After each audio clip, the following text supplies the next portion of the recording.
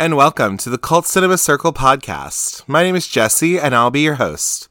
So on today's show, we're going to go over to Mima's room to find out the latest gossip about Mima. We're going to head over to the set of Double Bind for our job, and then also we're going to run away from this weird pop idol thing that keeps chasing us. But anyway, today's episode, we're going to be covering 1997's Perfect Blue.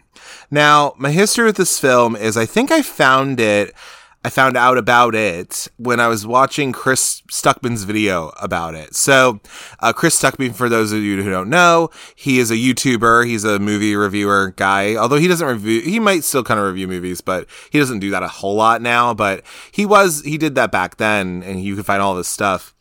But he has a video when he's an anime fan, and he talks about how anime is such an underrated genre and how awesome it is. And he talks about movies like Akira, for example, and also this movie, Perfect Blue, and just different movies like Paprika he talked about, which is also by Satoshi Kon.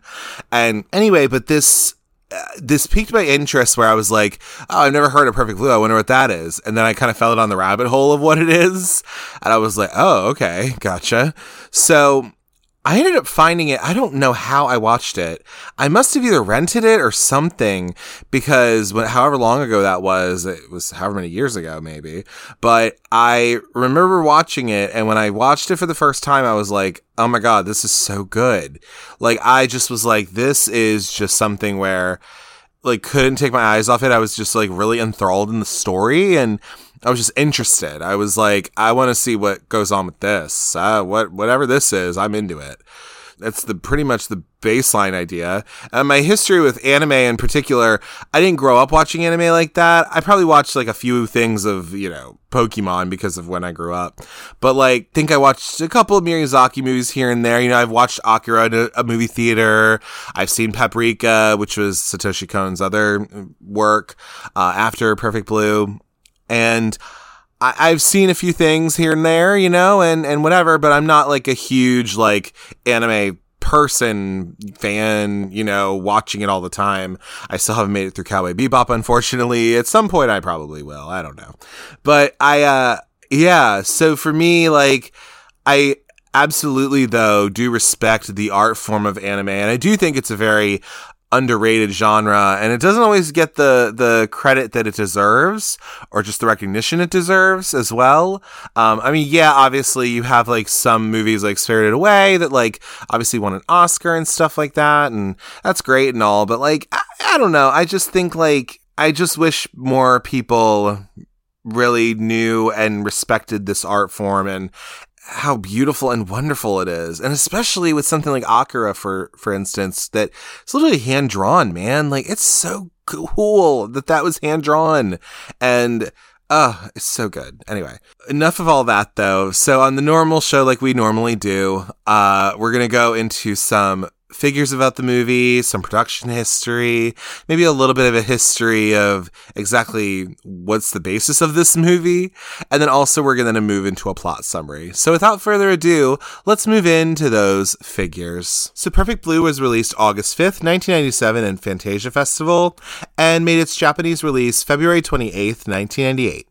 This was written by Sadayuki Mirai and was directed by Satoshi Kon, and was produced by Hitomi Nakagaki, Yoshishisha Ishihara, Yukata Togo, Masao Moriyama, and Hiroaki Inoue. We're looking at a budget of 90 million yen, which in US dollars is $830,442, and a US and UK box office of $768,050.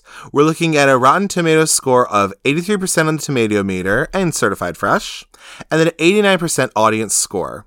We're looking at an IMDb score of 8.0 out of 10 and a Letterboxd score of 4.4 out of 5. Before I start to list out the cast of characters, I would like to apologize for my pronunciation of Japanese. I didn't take anything Asian language related, so I'll try my best.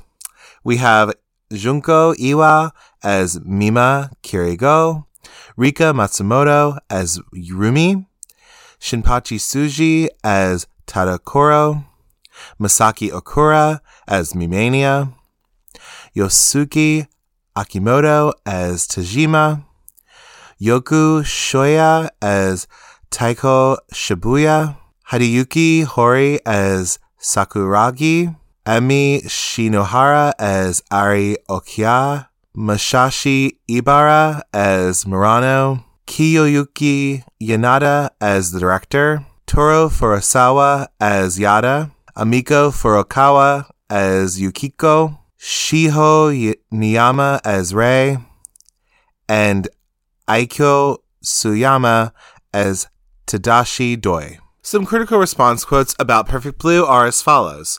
We have Rob Blackwelder from Spliced Wire, who states, "This absurd import takes weak passes at Hitchcockian mind-bending, but winds up pitching gibberish."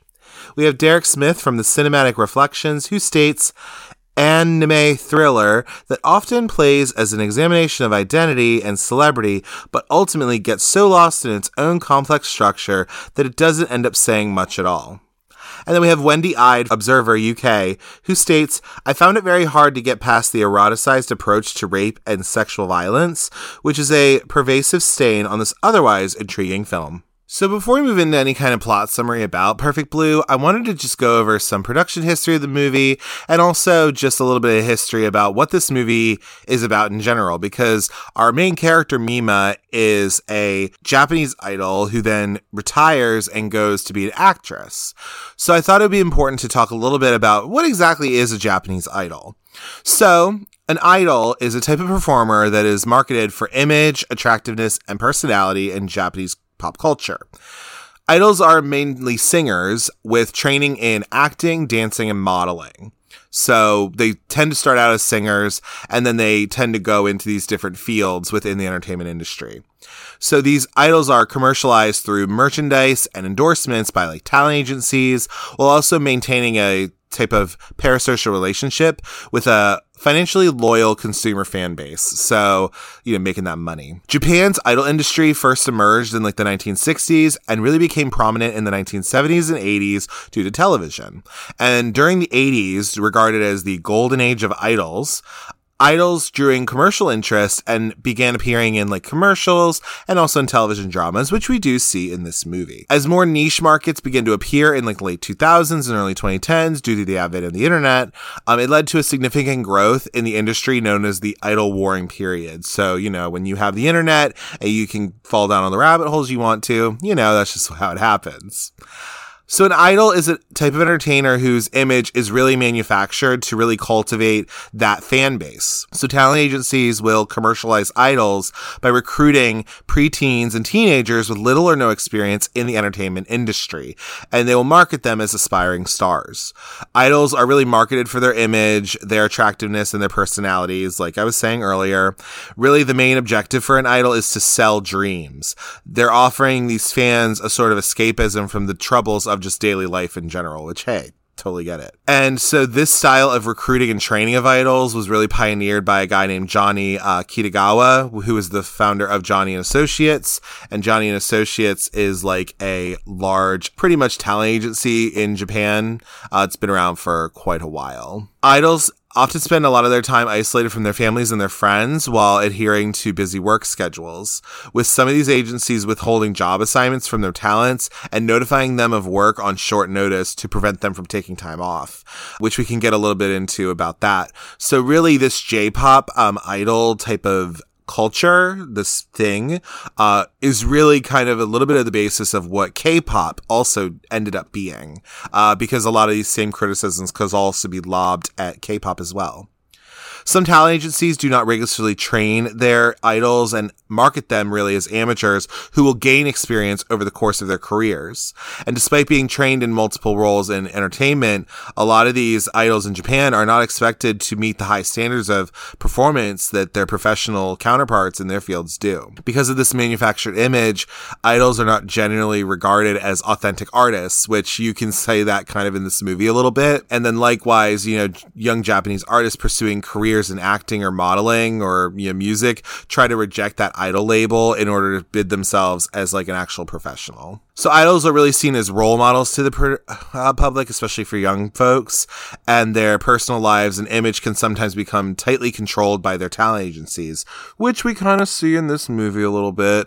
So not being able to do things like, smoke or drink in public, pursue romantic relationships, things of that sort. And then also, we'll also get into idols are generally expected to change their careers after aging out of the industry, with most female idols typically changing careers at age 25.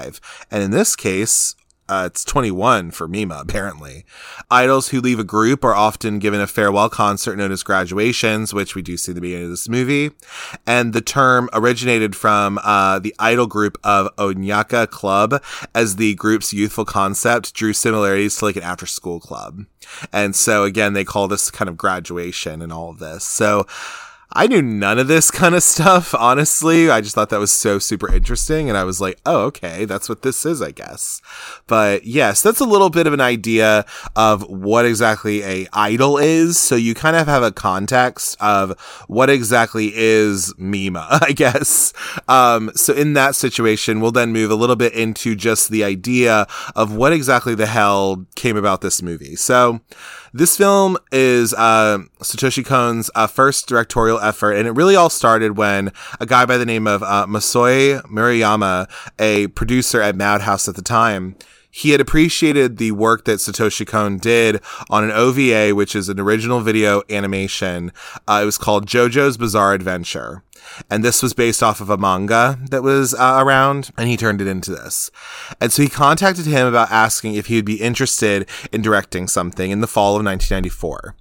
And so the original author of the manga that Perfect Blue is based off of, Yoshikazu Takeuchi, allegedly first planned a live action film based on his novel Perfect Blue: A Complete Metamorphosis.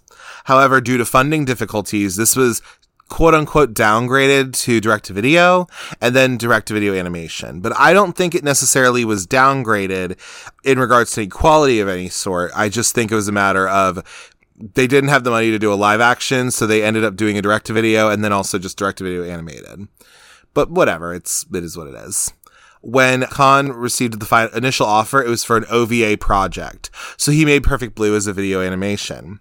Then it was decided to be released as a movie in a hurry just before its completion. So at one point, this was just going to be a pretty much original video animation, and that's what it was going to be. But they decided, let's make it a movie. This work was initially made as a video animation for a narrow market, so it was expected to disappear as soon as a few people talked about it. And the fact that such a work around the world and released as a package in many countries was unexpected for those involved. They just didn't realize it either. Psychological horror was not exactly a mainstream genre in Japanese animation. Of course, Japanese folks have done a little bit of horror things here and there with something like, for example, like House from 1977. And then even like a year or so after this, you have like The Ring, The Grudge, things like that. Ju-on, the Ringu, things like that. But there was no precedent for it at the time, especially within animation in Japan. If you already don't know, and we're not going to get into a whole history of anime here, but, obviously a big export of Japan in general is anime, manga, things of that sort. So it would normally have been rejected, really. So nobody thought about it. It would be a hit since it was just adopted by chance. And also, Satoshi Kon, really, he was not like a horror fan or anything. So by the time he was offered this job, the title Perfect Blue and the content, which was a story about a B-class idol and a perverted fan, had already been set. He already knew that that's what was going to happen, right? He hadn't read the original novel it was based on, and he only had read the script for the film, which he said to be close to the original, and the script was never used in the actual film. So there is no play within a play in the original story, nor is there a motif of blurring the boundary between dream and reality. So the first plot was a simple splatter psycho horror story about an idol girl that is attacked by a perverted fan who cannot tolerate her image change. And there were also many depictions of bleeding, but again, Satoshi Kon didn't really like horror or idols, so Kon said that if he were free to make a plan, he wouldn't have used such a setting. And the genre was overused because they already had done things like Seven, the Basic Instinct movie, and Silence of the Lambs, and was also something that anime was not good at really doing, like these kind of erotic thrillers, although this ends up being an erotic thriller. Since most of the works in that genre pursue how perverted and crazy the perpetrators, the murderers are, I think really Kon focused more on how the inner world of the protagonist, the victim, is broken by being targeted by the stalker. And so in order to outsmart the audience, and on the other hand, the play within the play, Double Bind, is apparently more like a parody than a straight psycho horror, and he made it with the intention of criticizing Japanese TV dramas that are easily made by imitating Hollywood fads immediately. I don't know if I'd call it a parody, but I definitely would say it's more of a commentary on just what these are, and he really is criticizing TV dramas like this. So Satoshi Kon decided to take on the role of director because he couldn't resist directing for the first time, and because the original author allowed him to change the story as much as he liked, as long as the main character is a B-grade idol, she had a stalker, and it's a horror film. That was it. He could do whatever else he wanted. So he took some elements from the original work, so the idea of like idols, the otaku fans that surround them, which is really just kind of like a stan at this point, you know, very much just like a super fan kind of thing. And the stalkers that have become more radical and come up with as many ideas as possible with the scriptwriter Sadayuki Murai, with the intention of using them to create a completely new story. And the film needed a core motif which had not been found by the screenwriter or anyone else, but by the director himself. So he came up with the motif of two things that should have been a borderline, such as dreams and reality, memory and fact, and oneself and others. So becoming borderless and blending together. For which he wrote a script. He wrote a short film called Magnetic Rose that kind of then played around with these sorts of ideas. In the meantime, he came up with the idea that a character more like me than I, the protagonist to the people around me, is created on the internet without my knowledge. This character is the past me for the protagonist, and this other me that should have existed only on the internet has materialized due to external factors. The consciousness of the fans who wanted the protagonist to be like that, and like internal factors like the protagonist's regret that she might have been more comfortable in the past. And then the composition that the character and the protagonist herself confronted emerged. And it was only then that he convinced that this work could be established as his own video work.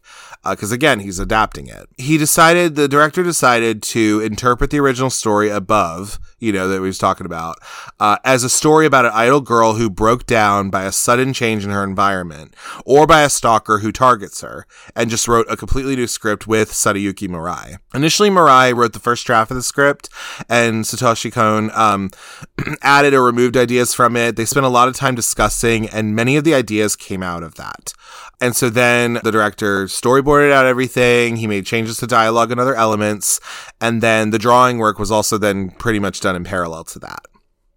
So the company that purchased the videogram and television rights to Perfect Blue before the film was completed advised that the distributors to submit to like Fantasia International Film Festival in Canada so that it could be released overseas first.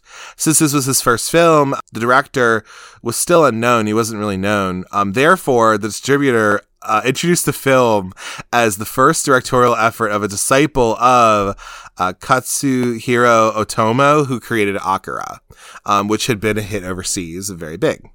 So Otomo is credited as a planning collaborator, but he never arranged for the company to ask Satoshi Kon to actually direct the film, nor was he involved in the film at all. So that was definitely a thing. However, it seems that Otomo once advised, the original author about the circumstances of, the animation industry, and things of that sort. Yeah, so then this movie, pretty much, it came out at Fantasia, and it was so well received that a second screening screening was arranged for those who couldn't see it. And it was like voted by the audience as like best international film. And so it went into different film festivals, like 50 different film festivals around the world.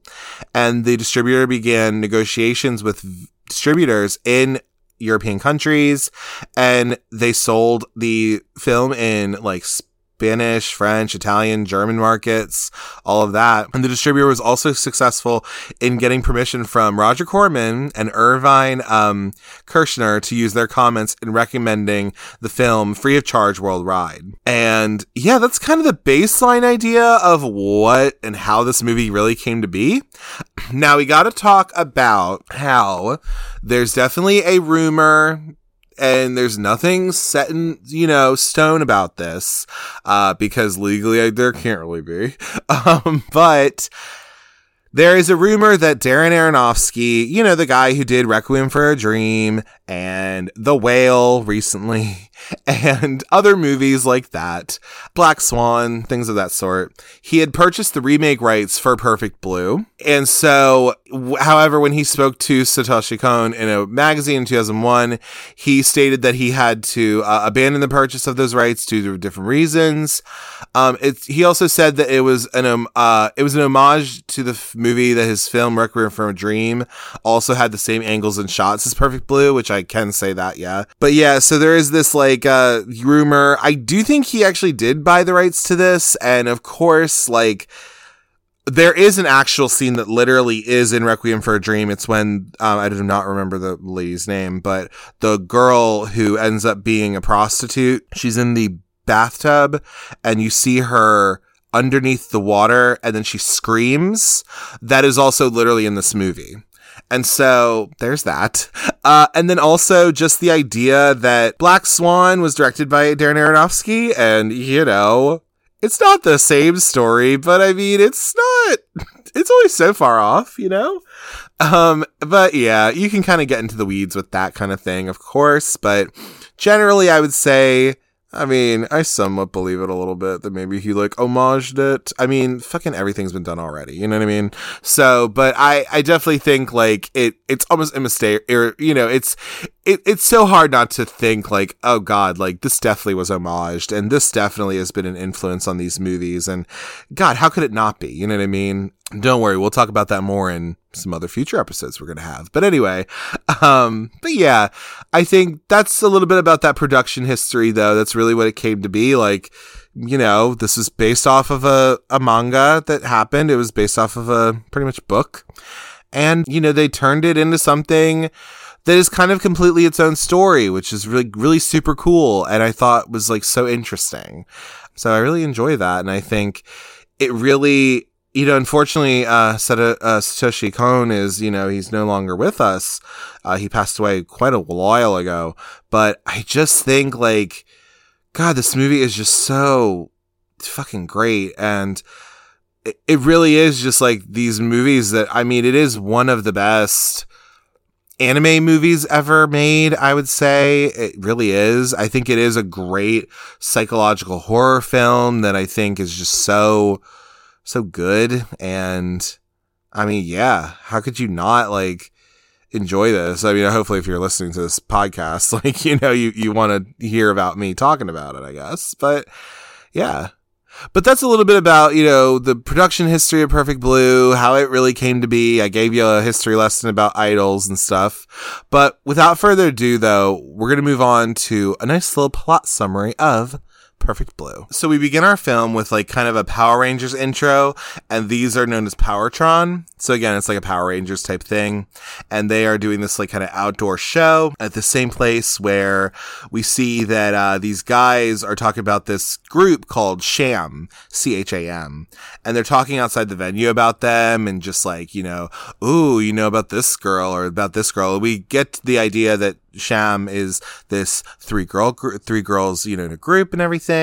And they are a collective. We then have our intro to some hoodlums that are outside of the venue as well. And so then we see backstage at the venue. This is an outdoor venue, and we see that it's just chaos back there. We see our bits and pieces of our girls from Cham and our main character, Mima. Cham then comes out to actually perform. other song. And this is where we kind of get our title card of Perfect Blue. So then we have like kind of a cut back and forth of different things. So we have Mima, who is on the train home, go back to her little apartment. And then we also cut into like Mima grocery shopping, for example. But then in the mix of that, again, I will already tell you this right now, this movie is it jumps around a little bit, and it's not exactly based in some reality. I mean, it is for the most part, but you know, it definitely, the whole point is to kind of blur those lines. So yeah, we cut back to like the performance that they're doing at this outdoor venue. And then again, you like see Mima like grocery shopping kinda and things like that. So, you know, then you have during these performance, the hoodlums I was talking about earlier, they're causing a ruckus, and they're just like there to cause shit pretty much. Like they're not even interested in Sham. Like they're literally just trying to like fuck shit up, which whatever. Okay. So then you see that Mima is with her agent Rumi, who they're meeting about a TV series. So Rumi, we're to gather that she is a manager of Mima, who is kind of like the center of this group, Sham. But Rumi herself is a former pop idol too. She also had done this job before. But they're meeting with Tadakoro, who they're meeting about this like TV series that, you know, Mima's going to be starring on. Are going to be in, I guess.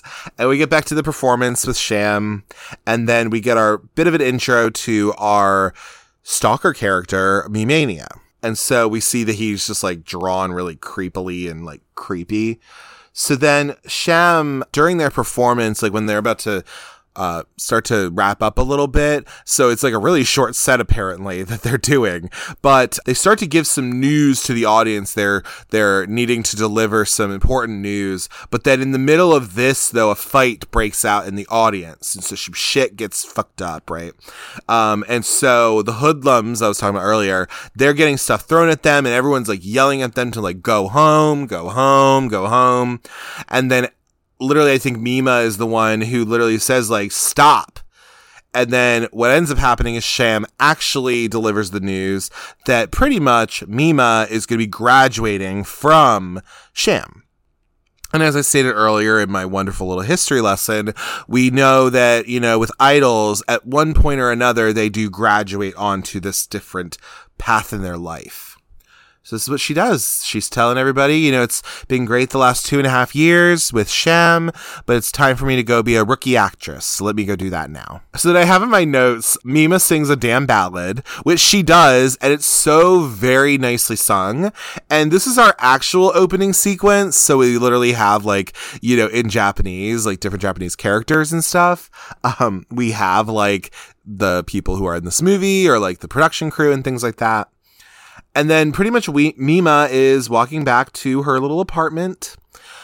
Love her little apartment. I have a friend, hey Ian, but he's like super obsessed with like, you know, the Mima's like apartment. And it is kind of a nice little apartment. I'm not even gonna lie. It looks really cute. But anyway, so Mima gets home and she's settling in for the night. She's just so fucking tired because, you know, she just pretty much quit her fucking, you know, like her girl group job, and she's gonna fucking try to make it as an actress, man.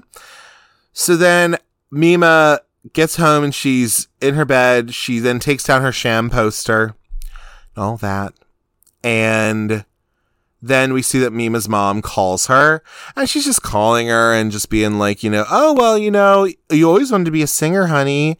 And then she's like, oh, you just don't understand. Like, I had to do something else. And you can't do it forever, man. We can't all be fucking Dolly Parton. You know what I mean? Like, or fucking whoever else.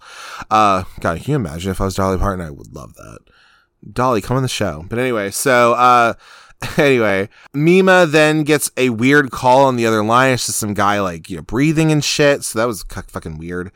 And then we see, because this is 1997 and computers were in their infancy and text messaging didn't exist yet, we see that there's a fax coming through Mima's fax machine, and it just says traitor on it because apparently she's a traitor for quitting her girl group job. What the hell do I have in my notes? I have spooky ass, apparently. there's no spooky ass in this movie. There's spooky ass scenes. I think that's what I was trying to say. But pretty much like it's this kind of weird sort of like while she's getting the facts, she just says, "Who are you? Who are you?" But then we find out and it actually cuts into the next scene of Mima on the set of Double Bind. And that is actually her little line she has. So she literally is kind of like, I don't know, glorified featured extra, if you will, in this Double Bind show, which is kind of like a show like fucking, I don't know, like Criminal Minds or like, I don't know, like something like that, you know, where it's like very much a kind of psychological procedural movie, like TV show, I guess. But she's on the set of Double Bind. She has her, you know, 3 lines of "Who are you?" And Rumi explains the internet to Mima. Is what I have in my notes. But like, you know, she's teaching her about, you know, because what had happened is that you see that somebody beforehand, when Mima was leaving her, I think it was the outdoor venue, somebody one of her fans gives her a little note and says, "I'm always checking out Mima's room." And she's like, "What the hell is that?" So that's how Rumi's explaining the internet to her, is that she's like, "Oh, like, what is this thing that, you know, this person was telling us about?" And be like, "Well, you know, it is a homepage." And they're probably referring to a web page. And it's so funny that in 1997, I mean, I remember some of the 90s, and I remember like computers being big as a bitch, and you know, like you got on American Online or whatever the hell, you know, it was a different time, man. It was way different. Anyway, so then we go into actually shooting Double Bind. So like you see the pre-taping of it where, you know, like the main actress and actor lady, they're like, you know, kind of just bantering back and forth, but then they get into their actual like, you know, serious actor mode, and then they're actually shooting Double Bind, and then we see Mima's scene coming up, where Mima is pretty much like I don't even know what the hell her character is supposed to be. It's like kind of a she is the sister of somebody or something like that. I didn't actually really pay attention to that. I'm sorry. This is my second job at this point. So like, you know, but she's in the show mainly because of the fact that she was in this kind of popular girl group. That's kind of one of the big things. So the screenwriter comes to set, and of course, like, you know, people are talking to him and stuff, and that's really cool and all. You know, it's always nice to have a screenwriter around because they're making the show happen in a way. These dudes, so I think it's the station dude and the screenwriter dude.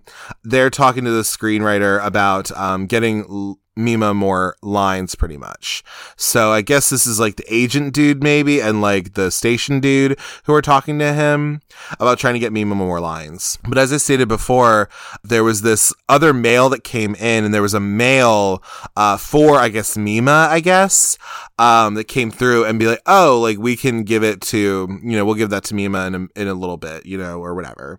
But pretty much what happens is that people are talking all around the set and all that. And then somebody, I guess, opens the letter that was supposed to be for Mima. And that actually was like kind of a flash bomb that came out. And it ends up injuring the station dude, I believe. And so he's like bleeding and stuff. And like, I think the message in there says something about like, this was just, you know, a test, like the next time it'll be real or something. So then you have like Rumi's explaining to Mima, be like, oh, like I think that thing was supposed to be for me. And then, you know, Rumi's just like, oh no, like don't worry about it. Like it was just something that, you know, the guy is fine. Like he's perfectly okay. So then we see that Rumi then helps set up Mima's computer for her in her room. Because again, like I guess Rumi sees herself as kind of I mean, not a mother figure, I guess, but like just as kind of a older lady presence, if you will, a older female presence, I guess. Not that she's super old or anything, but just older than Mima. We find out that Mima actually is about 21, I believe, in this story. And Rumi, I don't know how old she's supposed to be, but we see that, you know, Rumi takes care of Mima in a way and really cares about her. Rumi then teaches more internet to Mima because, it was hard back then knowing how the internet worked because she didn't fucking know. And so, like Rumi teaches her about like, here's what a web browser is. They use Netscape Navigator. Ugh, the days. But anyway, so you had that and like, just teaching her about what the hell to do. And then she's like, can't you explain it to me in Japanese? And she's just like, girl, I don't understand none of this. And then we see that Mima tries to surf the web, and thankfully she didn't just get on porn, I guess. Of course. But anyway, then Mima ends up finding Mima's room because, again, somebody had said, I'm always looking at Mima's room. And so she actually finally finds it. And so Mima's room is really supposed to be this blog, I guess, if you want to call it that, of these days. It's a blog where it's like somebody who's writing as if they're Mina Kurogawa. And like, she gets a little bit of a kick out of it at first because she's like, oh, this is kind of funny. Like, oh, like, somebody's like writing as if they're me or something. Oh, that's kind of silly. But then Mima starts to realize that she has like some kind of goddamn stalker, pretty much, is what I have in my notes. Yeah, because she is like literally, it's to the point where like whoever's doing Mima's room like knows what foot she uses to get off of the subway first. It's like really fucking creepy. And it's so weird that like she thinks it's kind of funny at first, and then she's like, oh wait, that's kind of weird, like what the hell. And it's just that little bit of kind of an unsettling point in our movie that is just like, oh god, it is really creepy. But then we're back to the station dude, the other agent dude, I guess is what I'll call him or whatever, and Rumi, who are having a meeting about Mima's TV appearance. So again, trying to say like, like she only got like 3 lines. Like what the hell? Like we need to try and get her more. Like, is it even worth her having left Sham for this? Like this is bull. They have their conversation back and forth, and all that. So then we see some dudes are talking about Double Bind at the bookstore. I think they're the same dudes from earlier who were at the Sham concert, who were kind of talking a little bit of shit. Not the hoodlums, but like the other guys that were there. And we see all that, and then we see Mima, who is running up the subway stairs, because I think she's starting to then see just some weird stuff. Like, she's seeing this person who looks exactly like her, but she's dressed up in her idol clothes. And so this is where I think we start to see that little bit of that as well. It's just really creepy. But then Mima's running up the subway stairs and she ends up running into the studio.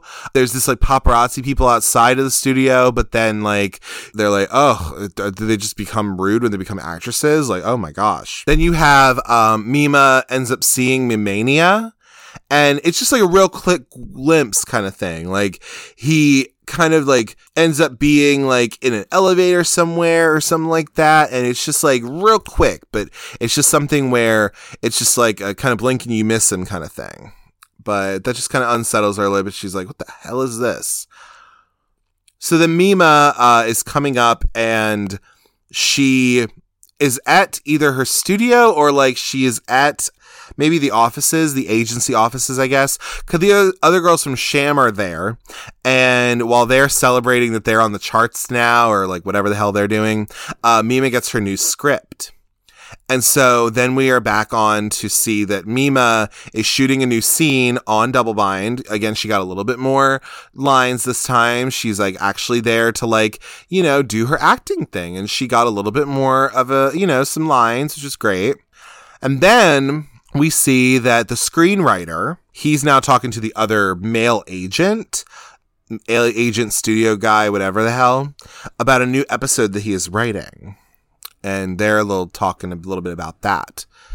Now, I'll give a content warning right now in case you need it at all, but I will say that there is a rape scene that is written for Mima, and Rumi is pissed. So this is definitely talking about just, you know, a sexual assault scene that is coming up, and also it is a part of this movie in a way.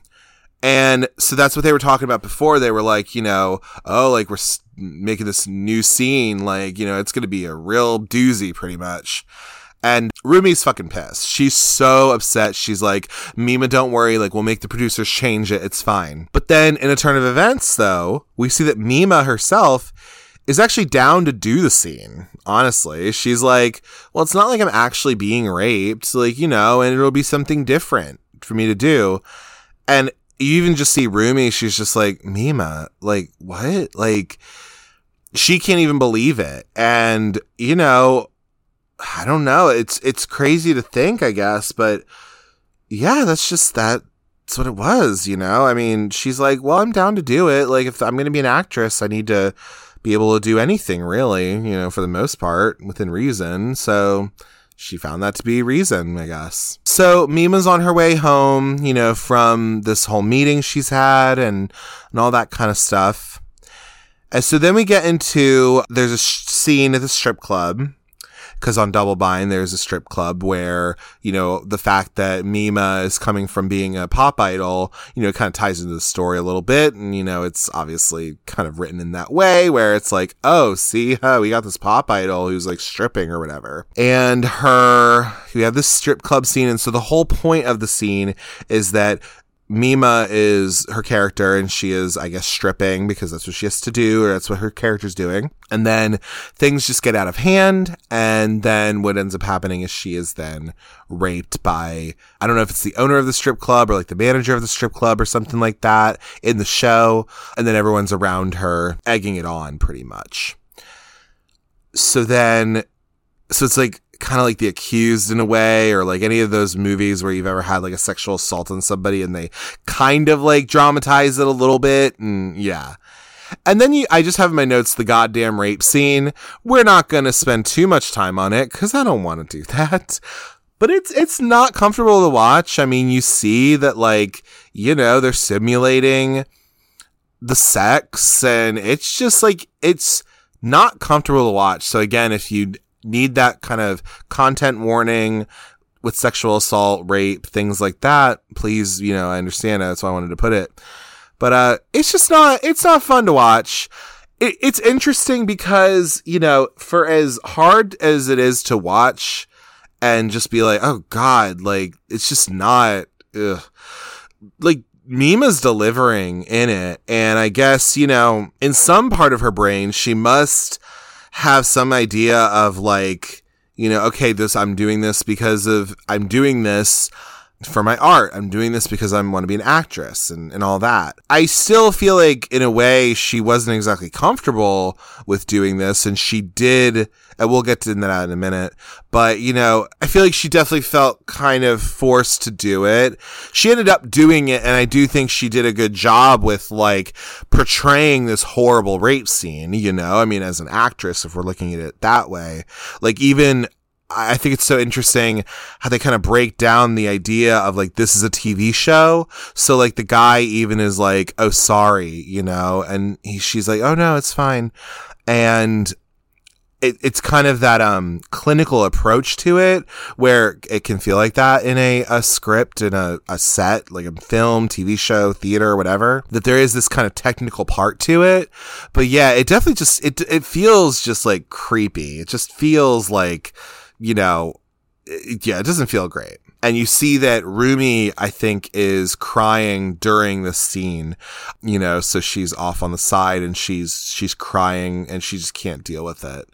And it's so, it's not comfortable to watch. I'll say that much, but it is this interesting kind of breakdown of it. And I just feel like she definitely felt, she understood it was part of the job, I guess, I would argue in a way, but like at the same time, I'm also like probably felt like she couldn't not do it, and again, we'll get to that in a minute. We see Mima that's in her dressing room after this scene and she goes home, and you then see that Mima gets home and her fishies are dead. So she has fishies you saw earlier and they are now all dead. Well, whether or not they're dead because someone killed them or whether or not she just hasn't fed them, I don't really know. But then what happens after this is I just put in my notes. I say Mima breaks down and fucks her room up, which she does.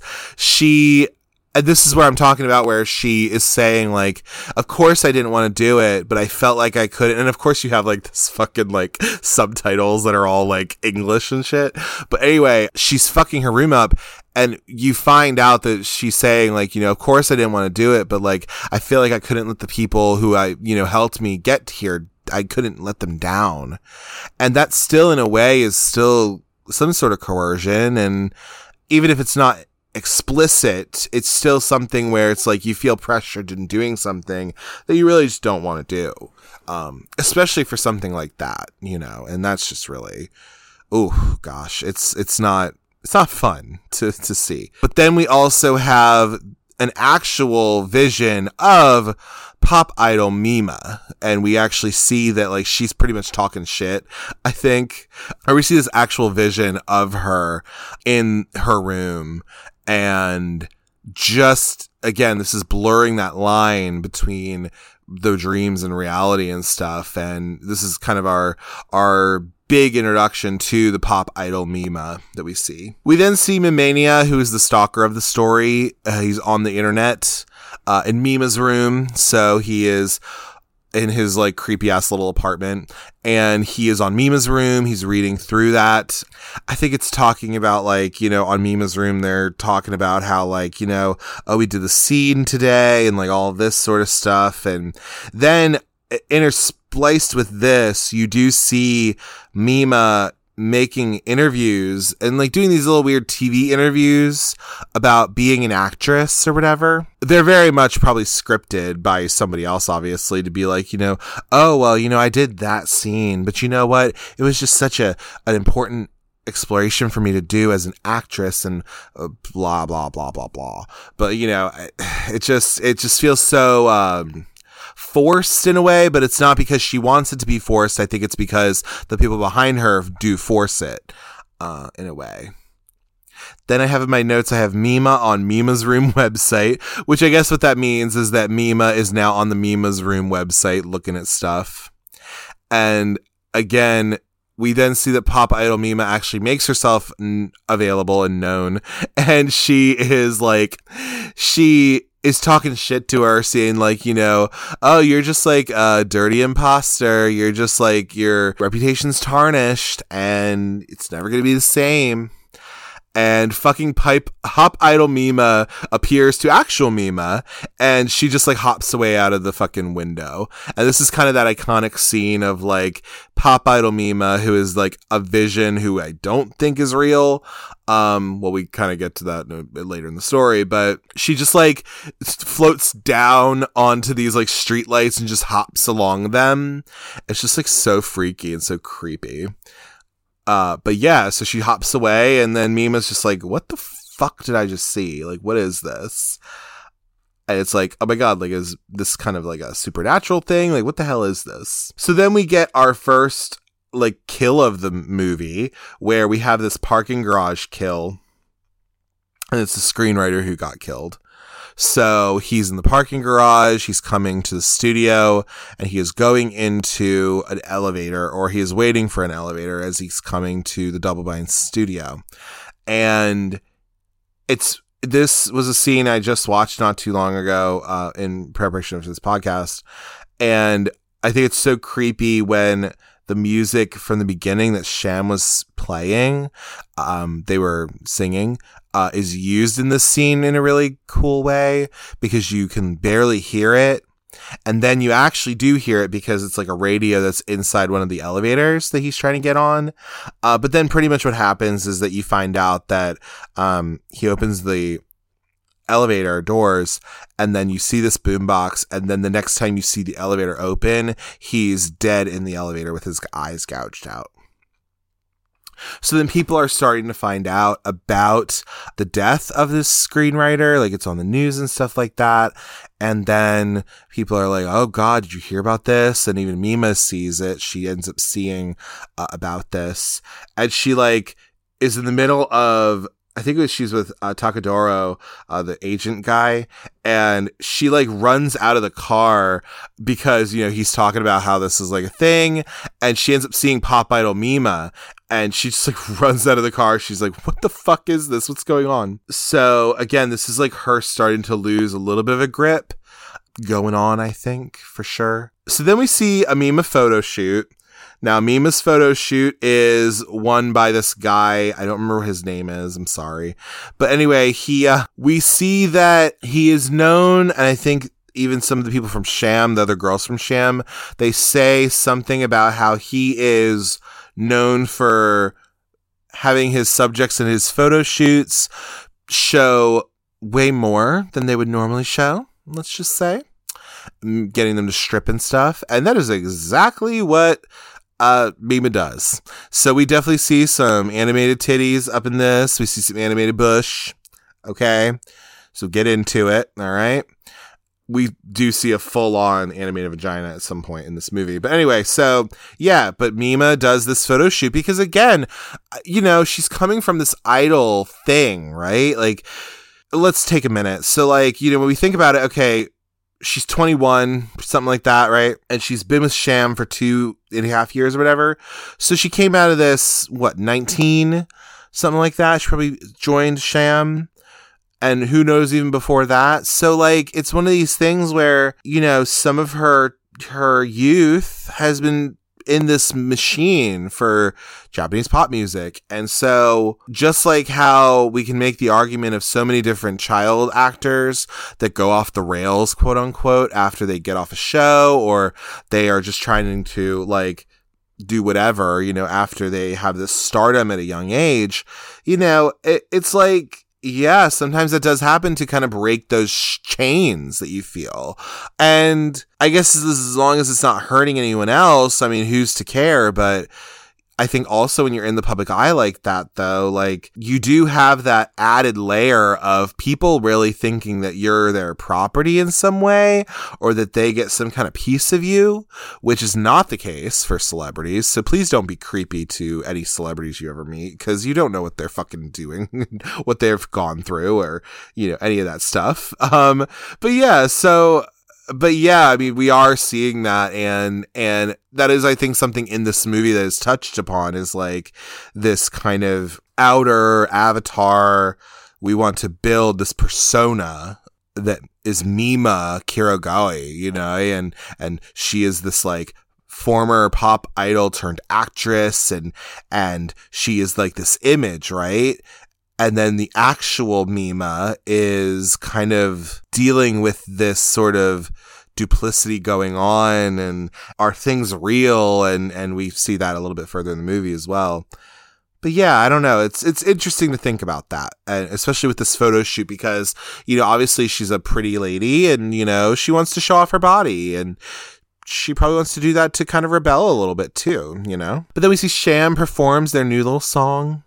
And we see that Pop Idol Mima then appears to Mima in the bathroom, because I think they're on set somewhere. I think they're on set for Double Bind. Mima's kind of held up in the bathroom and all of this. And that's where Pop Idol Mima kind of appears to her and says some stuff to her. And then I have in my notes, this is where the Requiem for a Dream scene comes in. So as we stated, there's this photo shoot that happens. We see it intermixed in with like Sham now performing one of their new songs. And then we have this like Requiem for a Dream scene. And I call it that because there is a scene, like I said earlier, in Requiem for a Dream that really this is homaging, or that is an homage to this, really. So it's Mima's head under the water while she's taking a bath, as she just yells bastards into the water. And then in the Requiem for a Dream scene, it's the same thing. The lady who ends up becoming a prostitute is like in the same kind of position, and she just screams into the bathtub. So with the water. So I called it the Requiem for a Dream scene. So then you see that Mimania has been collecting the nude photographs from the magazine. I think it was Zoom is what it was called. And he ends up talking to the, quote, real Mima, which we have this idea that I guess somebody is communicating with Mimania through Mima's room or somewhere, that is giving him all this information of what to do for them because they're the real Mima. And the other Mima is not the real Mima, you know, so that kind of thing. We then see that they're shooting a scene for Double Bind. So they're shooting a scene out on these docks and stuff where like it's about to rain and shit. And then also I think Mima is like, oh my God, I'm seeing like this fucking like weird ass, like I'm seeing this like weird ass like guy here and it's like scaring the hell out of me. So you see that they're shooting a scene for Double Bind. Then we see that Sham is doing a radio show, talking about where they're going to be at and things like that. And Mima comes by. She stops by. But then, unfortunately, she sees Pop Idol Mima also fucking there. Again, these are like these weird visions going on. And then, so she runs the fuck away, is what I say. So she runs away. She's like running through the building and she's like running down the stairs and she's just like, gotta get out, right? And then we see, my notes are so stupid, but like my notes say like Mima runs the fuck outside in the rain because again, the scene that we were talking about in Double Bind before, it's in the rain, out at the docks and things like that. And then she runs outside. She's in the rain. She's running. And then she ends up in the middle of the street, in the middle of a crosswalk, and she's about to get hit by a truck. But then we find out it's a dream, bitch. And we're gonna see a few more of these too. Don't you worry. So then we see that Rumi, okay, good old Agent Rumi, she comes over for some tea. And her and Mima are talking a little bit, and Rumi asks Mima if somebody has been harassing her and has been asked about that. But then we're back to Double Bind. And again, we're back into this scene outside. And again, it's just this weird kind of thing. And it's a damn dream, man. That's what I have in my notes, is that it is this weird dream because you keep seeing Mima. Like, I think it was when you find out it's a dream and she's about to get hit by the car, like you see her face as she's waking up, right? And so then it's just really fucking weird. And then Rumi comes back again, similar, like you hear the little doorbell, like you did the first time, and then you see Rumi come in. And so Rumi is there with Mima with her tea and stuff like that. And then I have in my notes that Mima gives herself stigmata because she literally crushes the teacup in her hands where she's just bleeding now, giving herself stigmata. And so at this point, you could really tell that Mima is like losing her grip on reality. And she's just losing her grip on it all because she's like, what the fuck is going on with me? So then you have the male agent dude, the Takadoro guy, I think, or whatever his name was. You have that guy who is at his house and he apparently got pizza, I guess, or like somebody with pizza just came to his door, I guess, and he was paying for it. So maybe he ordered it.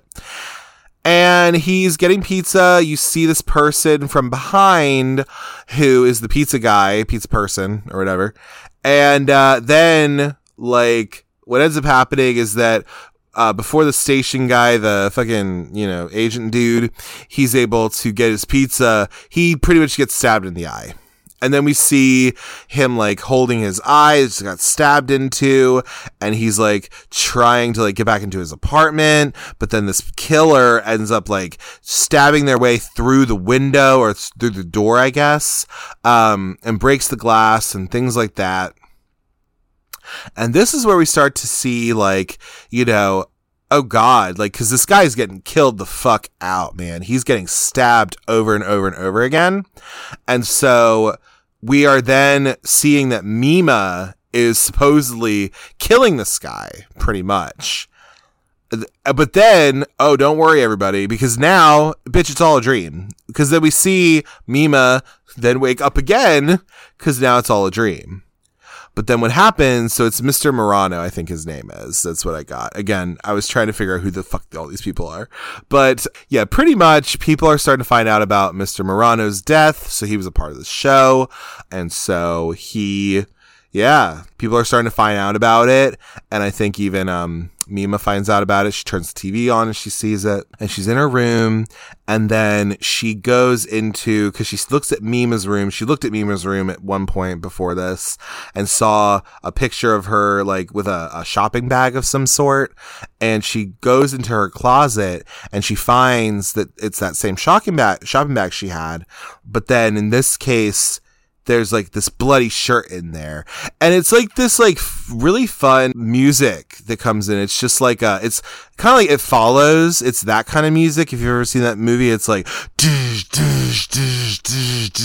like it's that kind of music that like follows some of these like scenes, which I think is really good and very tension building. But anyway, so then we see that the press comes to Mima's door and is trying to get a comment about Mr. Murano's death and all this stuff, and she of course is just like, oh god, I'm not trying to talk to anybody. So then we are on the set at Double Bind again. This whole fucking movie is like a weird balance of what is real and what is not. So we're on set at Double Bind, but then fucking guess what? It's another dream, okay? Another dream, okay? It's another fucking dream. I just say, damn, so many dreams in this movie. So again, I'm not going to go all into depth about like what all these dreams are supposed to mean and things like that, but that's the basic idea. There's a whole lot of dreams. But now I don't think there's a ton of dreams anymore, I don't think.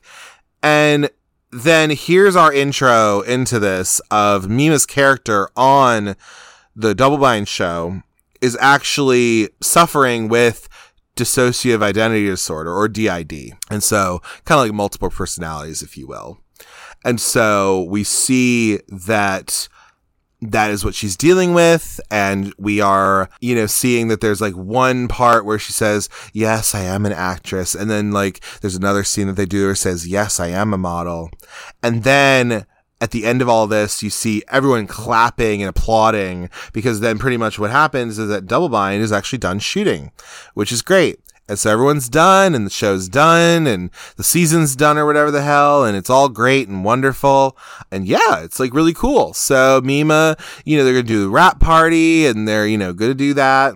So I remember, it's like Mima ends up seeing her lady co-star, the lead co-star lady.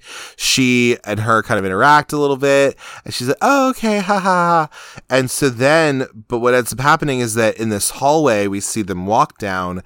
Mima and Mimania finally come face to face, because again, the only other time she saw him is in kind of passing. Like, she thought she saw him on set at Double Bind one time, and then she saw him that one time when she was at the studio or whatever. So she finally comes face to face with him. And so we now see that Mimania, who is the stalker guy throughout the whole movie, he's pretty much trying to kill Mima. So he literally has like a knife to her and he's like, saying like, hey, you're not the real Mima. I talked to the real Mima and all of this. And he pretty much assaults her. So he like literally like rips her shirt open. He like is ripping like at her panties and he's like trying to like sexually assault her too. So again, content warning. But anyway, so you have that, but you know what? Mima's a strong girl, and she's fighting the fuck back. Because she is taken down. She's really trying to fight this dude, which I appreciate, because, yeah, I would want to do the same fucking thing, dude. So, we see that Mima fights back. She, like, throws a piece of wood at him, and, trying to incapacitate him, and she gets resourceful. So she ends up, I say in my notes, she kills the fuck out of Mimania, with a hammer to the side of the head. And so you just see like her face where she's just like, and she's just like, what the fuck did I just do? Then we go into, we're nearing the end of the movie, kind of, sort of, but Rumi finds Mima because we see that Rumi is looking to see what is taking her so long. And like, I think it was Mr. Takador or something like that. He ends up leaving and you see Rumi is like going back in to like go find Mima. So Rumi finds Mima, outside of like a door and she's like disheveled and Mima leads her back to this place. It was a set. It was the, set of the strip club that the earlier scene happened in. And so she leads Rumi back to this place where she killed this Mimania guy, but he's not there. Like his body isn't there. And now she's just like, oh my God, what the fuck is going on here? Like, what is even going on? So then we see Rumi is driving Mima home, quote unquote home, I guess. And so driving her home, and she's taking her, she says, I'm taking you to Mima's room. And you kind of are like, okay, why did she say it like that? So then we get to Mima's room, which is Mima's room apparently. And Mima, she wakes up.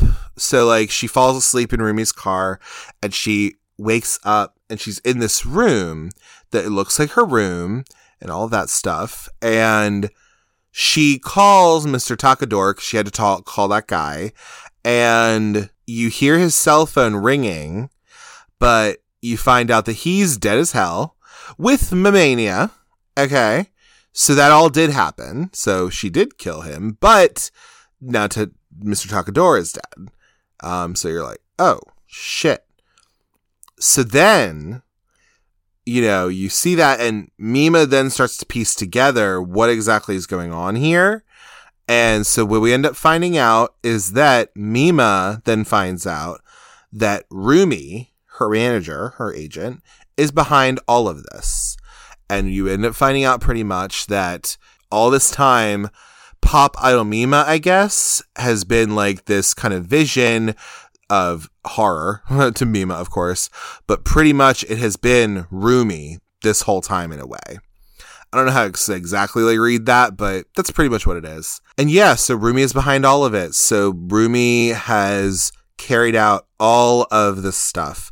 Everything from making sure one of those hoodlum kids got hit, or he got in a severe accident in the beginning of the movie. All the killings that have happened, she was a part of that, and she did them. This also then means that she is the author behind Mima's room, which is why she knows so many details about her. She's the one who was talking to Mimania, and she's the real Mima. And all of this stuff all comes to a head at the end. So yeah, it's creepy as shit, dude.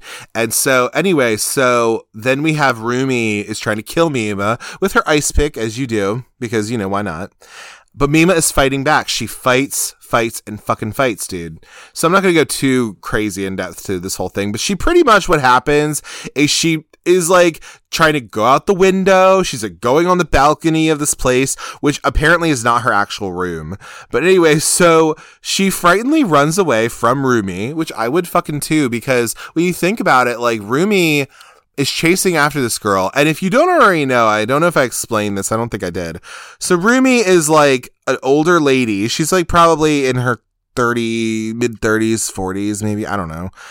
And she's like a physically larger lady than Mima. And like, like, I don't know how she would do all these fucking killings and be like fucking doing any of this. And you do see that, like, yeah, but that's what is so interesting about this film, is that it blends this idea of, dream and reality. Like, what is real and what is not?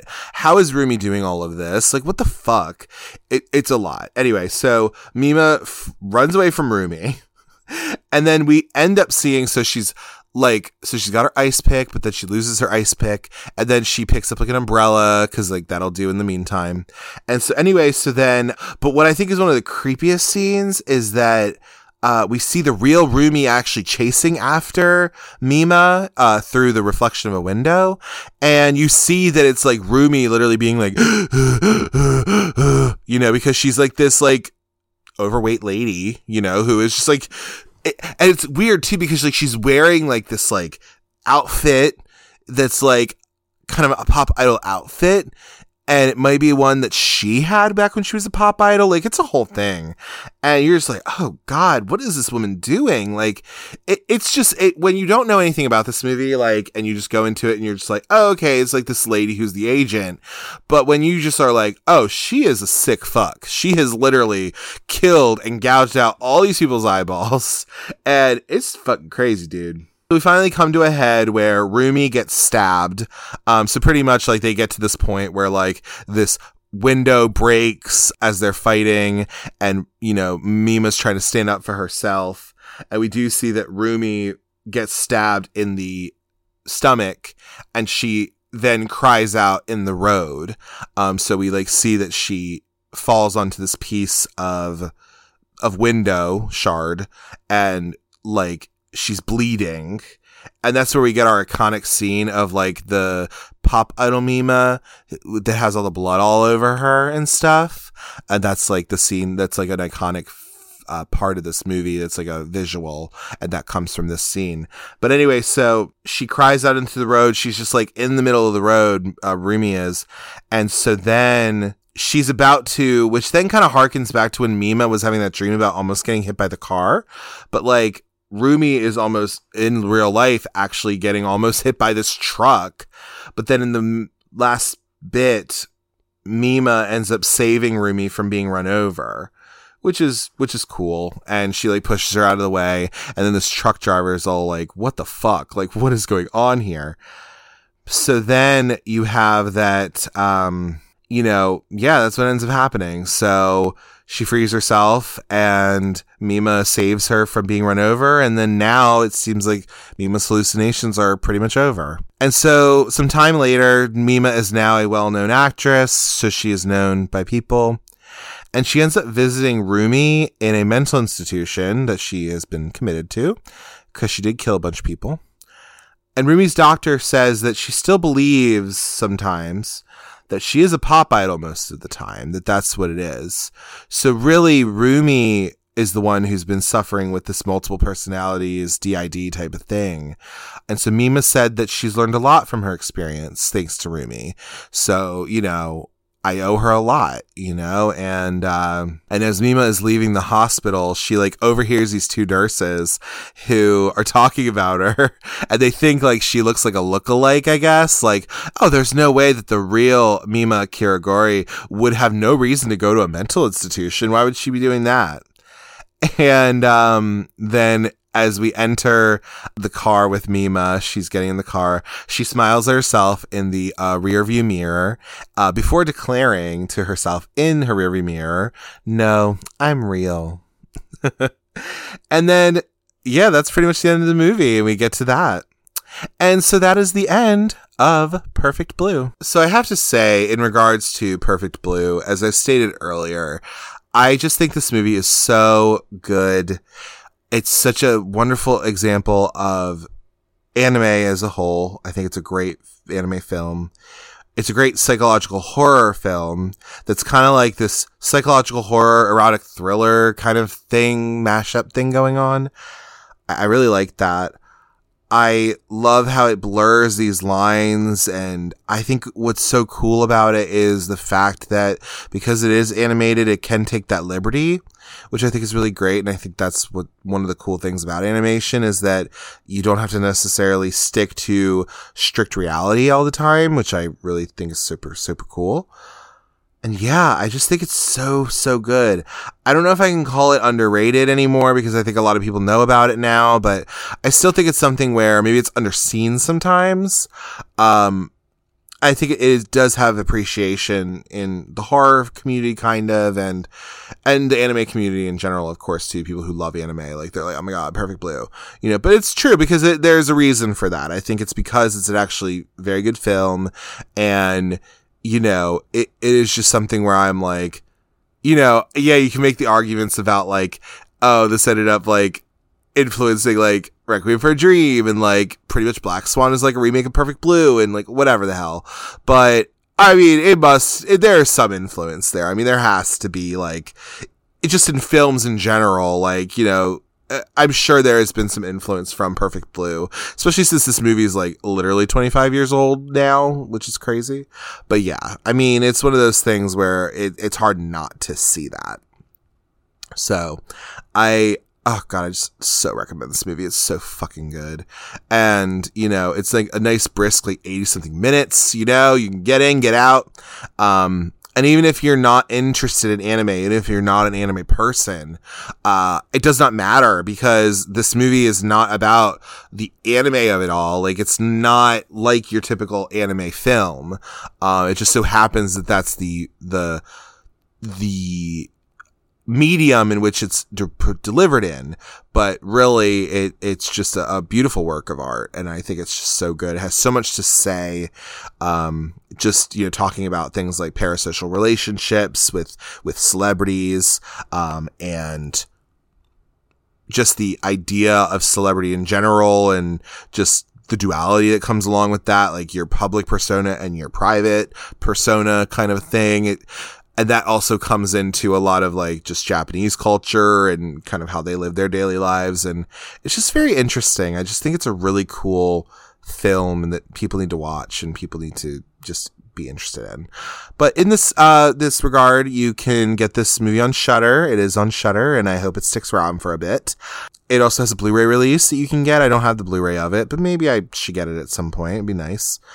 This is also on like YouTube as well. You can go pay up and, you know, go get that movie, which I totally think you should. And yeah, you're able to find it. It's around, you know, so you're able to find it and watch it, and, you know, just let yourself enjoy all of Perfect Blue. And yeah, and who knows, maybe it'll make you enjoy anime movies, and then you can like go be a wonderful little otaku and like go watch all the other anime movies. You know what I mean? Why not? But yeah, I highly, highly, highly recommend this movie. And, you know, I think plenty of other people would tell you as well, but I highly recommend it. It's so good.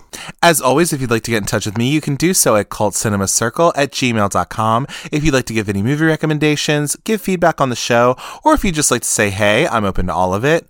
You can also follow the show on Instagram at Cult Cinema Circle and on Twitter at Cult Cinecircle. I tend to announce the movies that I'm going to be covering and just interact with people on there if they want.